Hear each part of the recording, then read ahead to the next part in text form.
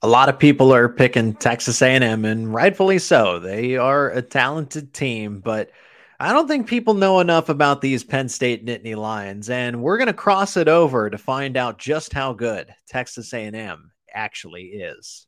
You are Locked On Nittany Lions, your daily podcast on the Penn State Nittany Lions, part of the Locked On Podcast Network, your team every day. And welcome in, everybody, to a Locked On crossover edition. Chris Gordy here of Locked On SEC, joined by Zach Sako of Locked On Nittany Lions, as we're looking ahead to some of the tournament games happening this week, and one in particular, one that a lot of people are going, saying this is going to be a really close one. People picking both sides of it. It is the Texas A&M Aggies of the SEC taking on the Penn State Nittany Lions, and nobody better to have talking about the Nittany Lions than Zach. And, of course, I've been able to see A&M in person a couple times this year and have kept up with them, and sets up to be a very intriguing matchup Thursday night, late-night game if you're on the Eastern time zone or Central time zone. But, Zach, welcome in. Excited to break this down with you, man.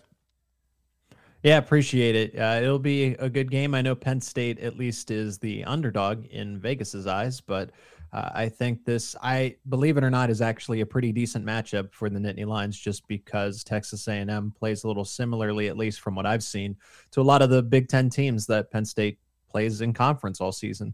Yeah, the interesting thing that both these teams have in common is, they made some nice postseason runs here in their conference tournaments. And, of course, A&M getting to the championship game for the second straight year. Last year they get there, lose to Tennessee. This year they get there, lose to top-seeded Alabama.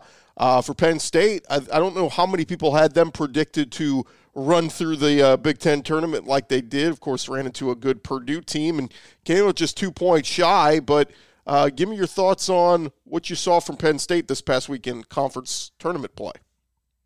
Yeah, I'd say it's quite the roller coaster, at least from Penn State's perspective, because there's the ongoing meme. It's like, we're, after a win, we're back. And then after a bad loss, we were never there to begin with. We're so back. Never mind. We were never anywhere close to being a tournament team. We're way back. We're a tournament team. We never had it. We never stood a chance. So it really was this roller coaster of a season for Penn State, especially when they had about a 4-game losing streak in the middle of February. They kind of limped their way through December and January, really, and just didn't. They finished where people had them projected in the Big Ten, which was 10th. But the conversation was, okay, is this a team that can get into the NCAA tournament? Because that's what everyone cares about. And I had episodes when they were on their losing streak. I sold out and said, like, hey, this is not an NCAA tournament team. And in the moment, they weren't playing like it. But then they bounced back. They turned it around completely. They won 4 out of their final 5 regular season games, picking up honestly more surprising wins against teams that I thought they were going to lose to down the stretch. They ended up beating the teams that they were supposed to, and then they had some questionable losses like they did against Rutgers, where they were leading by almost 20 points. But they ended up getting those wins against Northwestern and Maryland, both 2 teams that were fringe top 25, but they ended up getting the win. And then going on the run in the Big Ten tournament the way they did, to beat Illinois, to beat Northwestern, both 2 of which were pro Illinois and Northwestern crowd, since this tournament was in Illinois, in Chicago, and then taking it down to the wire. They were down by 16 to Purdue with 6 minutes left, kind of like Texas A&M was with Alabama. They just kind of lost the lead, or lost the deficit down the stretch, and Penn State came back, whereas Texas A&M didn't. I know that's the number 1 Alabama team, but it was really surprising that Penn State did have a chance to tie it or even take the lead with about 3 seconds to go. They didn't because of a travel call, but that's that. Yeah, it's interesting, looking at the Penn State team from afar, from my perspective, and then looking at the A&M team. A&M, I think preseason, if people were being realistic with themselves, were not picking this as a, top upper echelon of the SEC team. I think people thought, okay, they got some vets back. They looked good last year, but, we'll see what Buzz Williams could do. And, I think when you look at what they did in the non-conference, they didn't really play a lot of great opponents. They went and played at Memphis and played a hard-fought game, lost by 4. but they came out of non-conference play going into SEC play at 8-5, and I don't think anybody kind of looked at them as, a threat. And they get into the SEC and they just start winning, and every week they're winning and winning and winning. And that included wins at Auburn, which is a tough place to play. They beat Missouri, who got into the tournament. They beat them at home and away. They had big home games against Tennessee and Alabama. Alabama was late in the season at Reed Arena. And they only lost 3 regular season SEC games: at Kentucky, brutal place to play; at Arkansas, tough place to play; and at Mississippi State. So when you look at that, you say this is an A&M team that has really been battle-tested. They've gotten some wins in some tough places, and then ran through the SEC tournament, like we said, losing to Bama in the SEC tournament championship. But, this is the second straight year they've been able to do that. So, this is I say they're a veteran-laden team. They have a couple of sophomores and juniors. But what you're going to find with this A&M team is it's a lot of their key players started elsewhere. One guy started at Duke. One guy started at Virginia Tech. They found their way to A&M, and this is a core that was very much together last year, that the core of it is all back. And so they went through all last season together, all this season together. And I think you got a dangerous bunch here. And so, I think this is going to be a really good game against Penn State. But, what do we always say when it comes tournament time? Veteran guard play is what helps win a lot of these early games in the tournament. And A&M has got that. So we're going to see what Buzz Williams' crew is, if they're up to the task. But, I'm a little bit more confident in A&M, coming out and finishing second in the SEC West. I'm higher on them right now than I am on Tennessee, Kentucky, Auburn, and Arkansas. All very talented teams, loaded with probably more 4- and 5-star talent than I think A&M has ultimately on the roster. But I trust the A&M bunch having to go on the road in a neutral court and pick up tough wins. And so from that perspective, I think Penn State has a really, really tough battle on their hands. Well, and that's what I mean. I like the matchup. I just wish we could have gotten it maybe in the Sweet 16 or something, because I projected, at least for me, I don't do a lot of bracketology, but when I look at a basketball team that wins the SEC regular season and then comes up short in the SEC title game against the number 1 overall team in Alabama, I see them as a 4 seed, at the very least a 5 seed. I was not expecting Texas A&M to somehow be a 7 seed, and that was the draw that Penn State was going to get. Because at first I was like, oh man, Texas A&M, that's a team I can see going to the Elite 8. But I sit back and I say, looking at the matchup itself, I mean, this is surprisingly enough, because everyone criticizes Penn State for rebounding. They don't have height. And Texas A&M, they're physical, they're athletic, but in the same case, they don't have their own version of a Zach Edey in this case, where someone who's 7 foot plus that's just going to rebound circles around Penn State. Yeah, it's going to be fun to see. And by the way, Alabama won the regular season SEC. A&M finished, just behind them, 25-9 overall. But again, team with the second best record in the SEC, and they're a 7 seed. You're right. Somebody didn't like them for that to happen, but we'll talk about it as we go along, Zach. But you know what the committee was thinking. They're thinking Longhorns, Aggies in the second round. They want University of Texas against Texas A&M in that second round. I got a feeling that's why they dropped the Aggies all the way to a 7 seed. But as we continue on, breaking down this matchup with Zach Seiko, this is a Locked On crossover edition, talking about Texas A&M versus Penn State in the first round of the tournament. Today's episode is brought to you by FanDuel Sportsbook. The midway point of the NBA season is here, and now is the perfect time to download FanDuel, America's #1 sportsbook, because new customers get a no-sweat first bet up to $1,000. That is right, $1,000. That's bonus bets back. If your first bet doesn't win, just download the FanDuel Sportsbook app. It's safe, secure, super easy to use. Then you can bet everything that is your favorite in the NBA: the spread, money line, total, your player props, points, rebounds, assists, and so many exclusive bets like the 2x3, 2 3-pointers scored in the first 3 minutes. Plus, FanDuel even lets you combine your bets for a bigger payout with a same game parlay. So don't miss your chance to get that no sweat first bet up to $1,000 when you go to FanDuel.com/lockedon. That is FanDuel.com/lockedon. Make every moment more with FanDuel, an official sports betting partner of the NBA. Continuing on here on our Locked On crossover edition. And Zach, as we get into this matchup, just talk a little bit about what Penn State does well offensively, defensively. What are some of the strengths of this team? Well, there's not too many. At least they've been better defensively, because according to Ken Pom or any of the analytical rankings, you look at Penn State and try to project their defense. They don't give up a lot of points, but in terms of defensive efficiency, they are one of the worst in the country. So Penn State's offense is what has gotten them here.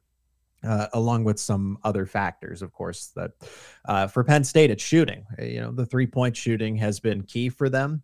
Getting Andrew, you mentioned Texas A&M built from guys who were at different programs to start. Well, that's exactly what Penn State is this year, aside from a few other players and some freshmen. As far as the veterans go, the players that lead this team, okay, Seth Lundy, Miles Dredd, those guys have been in the program for quite some time now.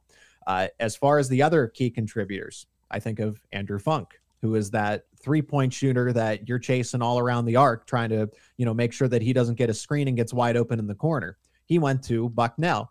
Then you have Cam Winter from Drexel. And then the best player on the team, just because he can all around do everything, he can dish it out, he can rebound it, he can score 40 if you need him to. And that's Jalen Pickett, who started at Siena. So at the end of the day, Penn State's like this Texas A&M team where they were built from scratch in some sort of sense this season. But ironically enough, for both the Aggies and the Nittany Lions, I think why they're in this position is because, yes, they were good players all along, but they needed to build chemistry. And that's very difficult to do at the beginning of the season. You're starting to find out, okay, what works best? Where can we put this guy? Okay, we figured out that he's not so much of a 2. We actually need him at a 3. Just because it's the way that he sets up against competition. And that's what Penn State started to figure out. And I think ultimately Texas A&M as well, they just caught fire a little sooner earlier in SEC play. But I look back at that schedule for the Aggies and, see the losses to Memphis, Boise State, and that doesn't, I bet for the committee, they probably held that against them, but I honestly don't, because they probably had to work out some kinks because Penn State dealt with the exact same thing. The Nittany Lions lost to Virginia Tech once upon a time on a neutral court. And I think that Penn State would beat them. If they played each other 10 more times, I think Penn State would win 9 of them.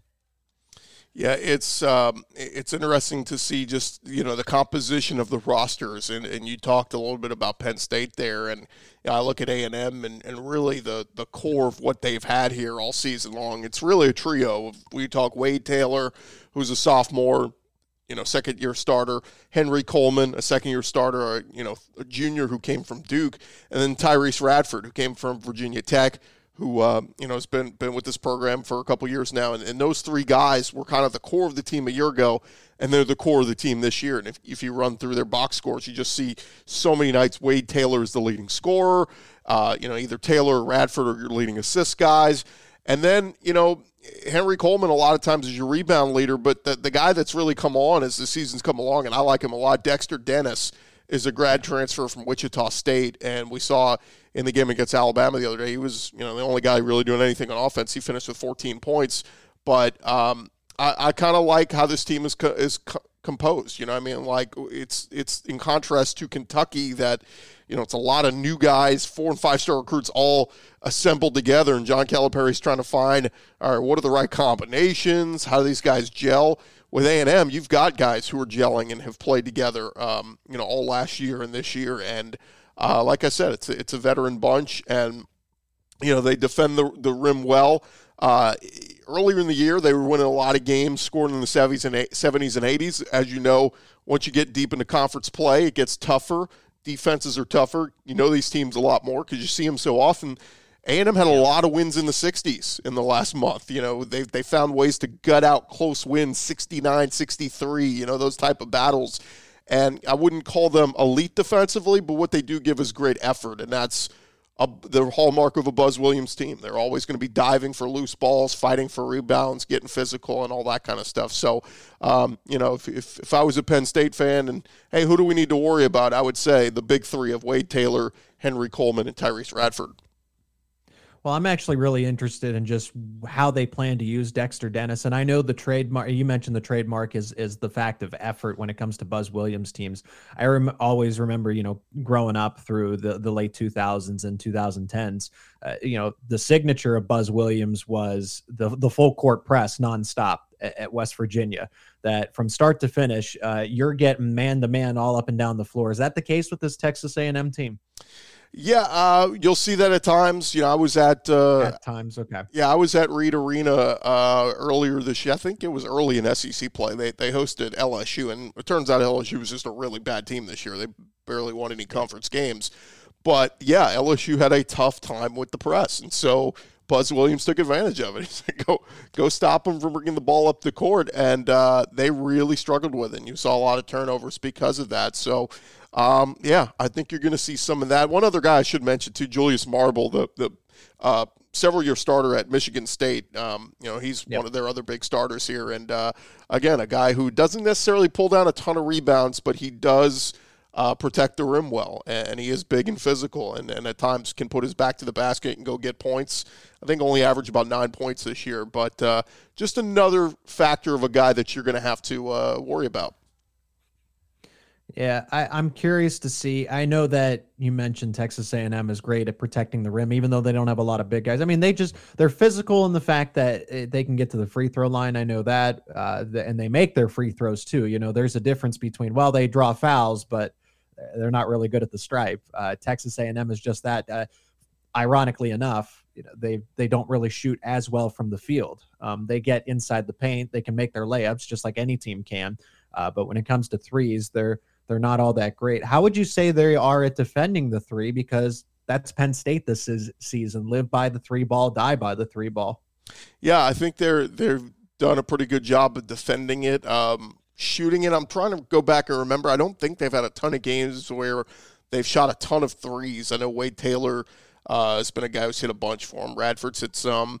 But defending the three, I don't remember any team really going off against them this year, shooting a ton of threes. So we'll see how they do against Penn State. Are you thinking maybe that might be a little bit of Penn State's MO, that they want to come out and flaming from deep?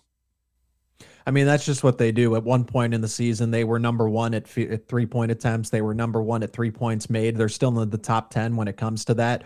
Seth Lundy and Andrew Funk statistically are the best 3-point shooters in all of the country in terms of the analytics, just the way that they're just able to fling it. So I'm curious to see, because Penn State has relaxed the pace a little bit. They're just a more offensively conscious team. They don't like to run up and down the floor, try to get as many possessions in the game as possible, because they're not like a Gonzaga.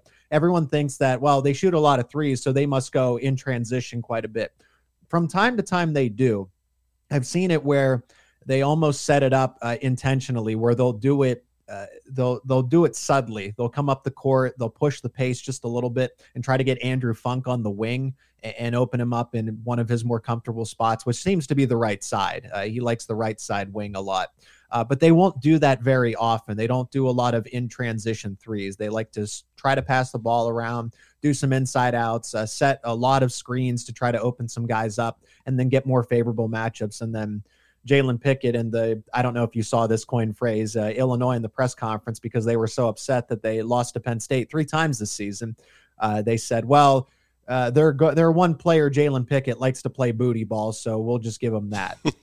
And it's like, hey, you couldn't stop it. So I wonder how, because Jalen Pickett does use his body, use his frame. Penn State can be just as physical. They've moved essentially Miles Dredd, who is a 6'4" small forward, and played him at the 5 because he's a bigger body. I think he weighs 240, 250. So he's honestly like a defensive end in this case, and he doesn't move when other teams in the Big Ten with their 6'11", 7, almost practically 7 foot, like a Hunter Dickinson, for example.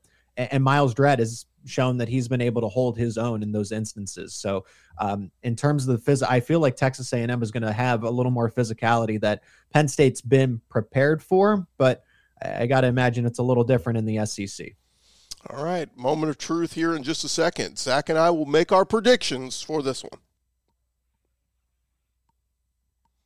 All right, finishing up our Locked On crossover, Zach Seiko of Locked On Nittany Lions, Chris Gordy here of Locked On SEC. We're previewing 7-seed Texas A&M taking on 10-seed Penn State. Zach, I'll go first. I think, again, I'm buying into the stock of this Texas A&M team. I could be wrong. Look, a 10 over a 7 seed will get you a nice little early upset in your bracket. So not going to hate on anybody who takes Penn State, but I've just been a believer in this A&M team and what Buzz Williams has built on guys he's recruited and built around on top of the transfers that have all come in and played well. I'm picking Texas A&M in this one. I think a little bit lower scoring. I've got them winning 70-64 and A&M advancing. I got to think you're picking the Penn State Nittany Lions.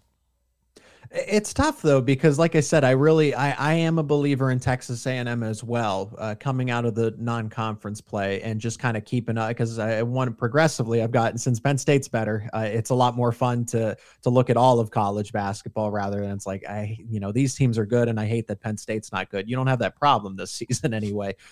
So seeing that they were projected to be at the bottom of the SEC, and then you kind of blink, and then all of a sudden the Aggies were at the top of the conference. It was really surprising to me as well. So I just personally like the matchup for Penn State.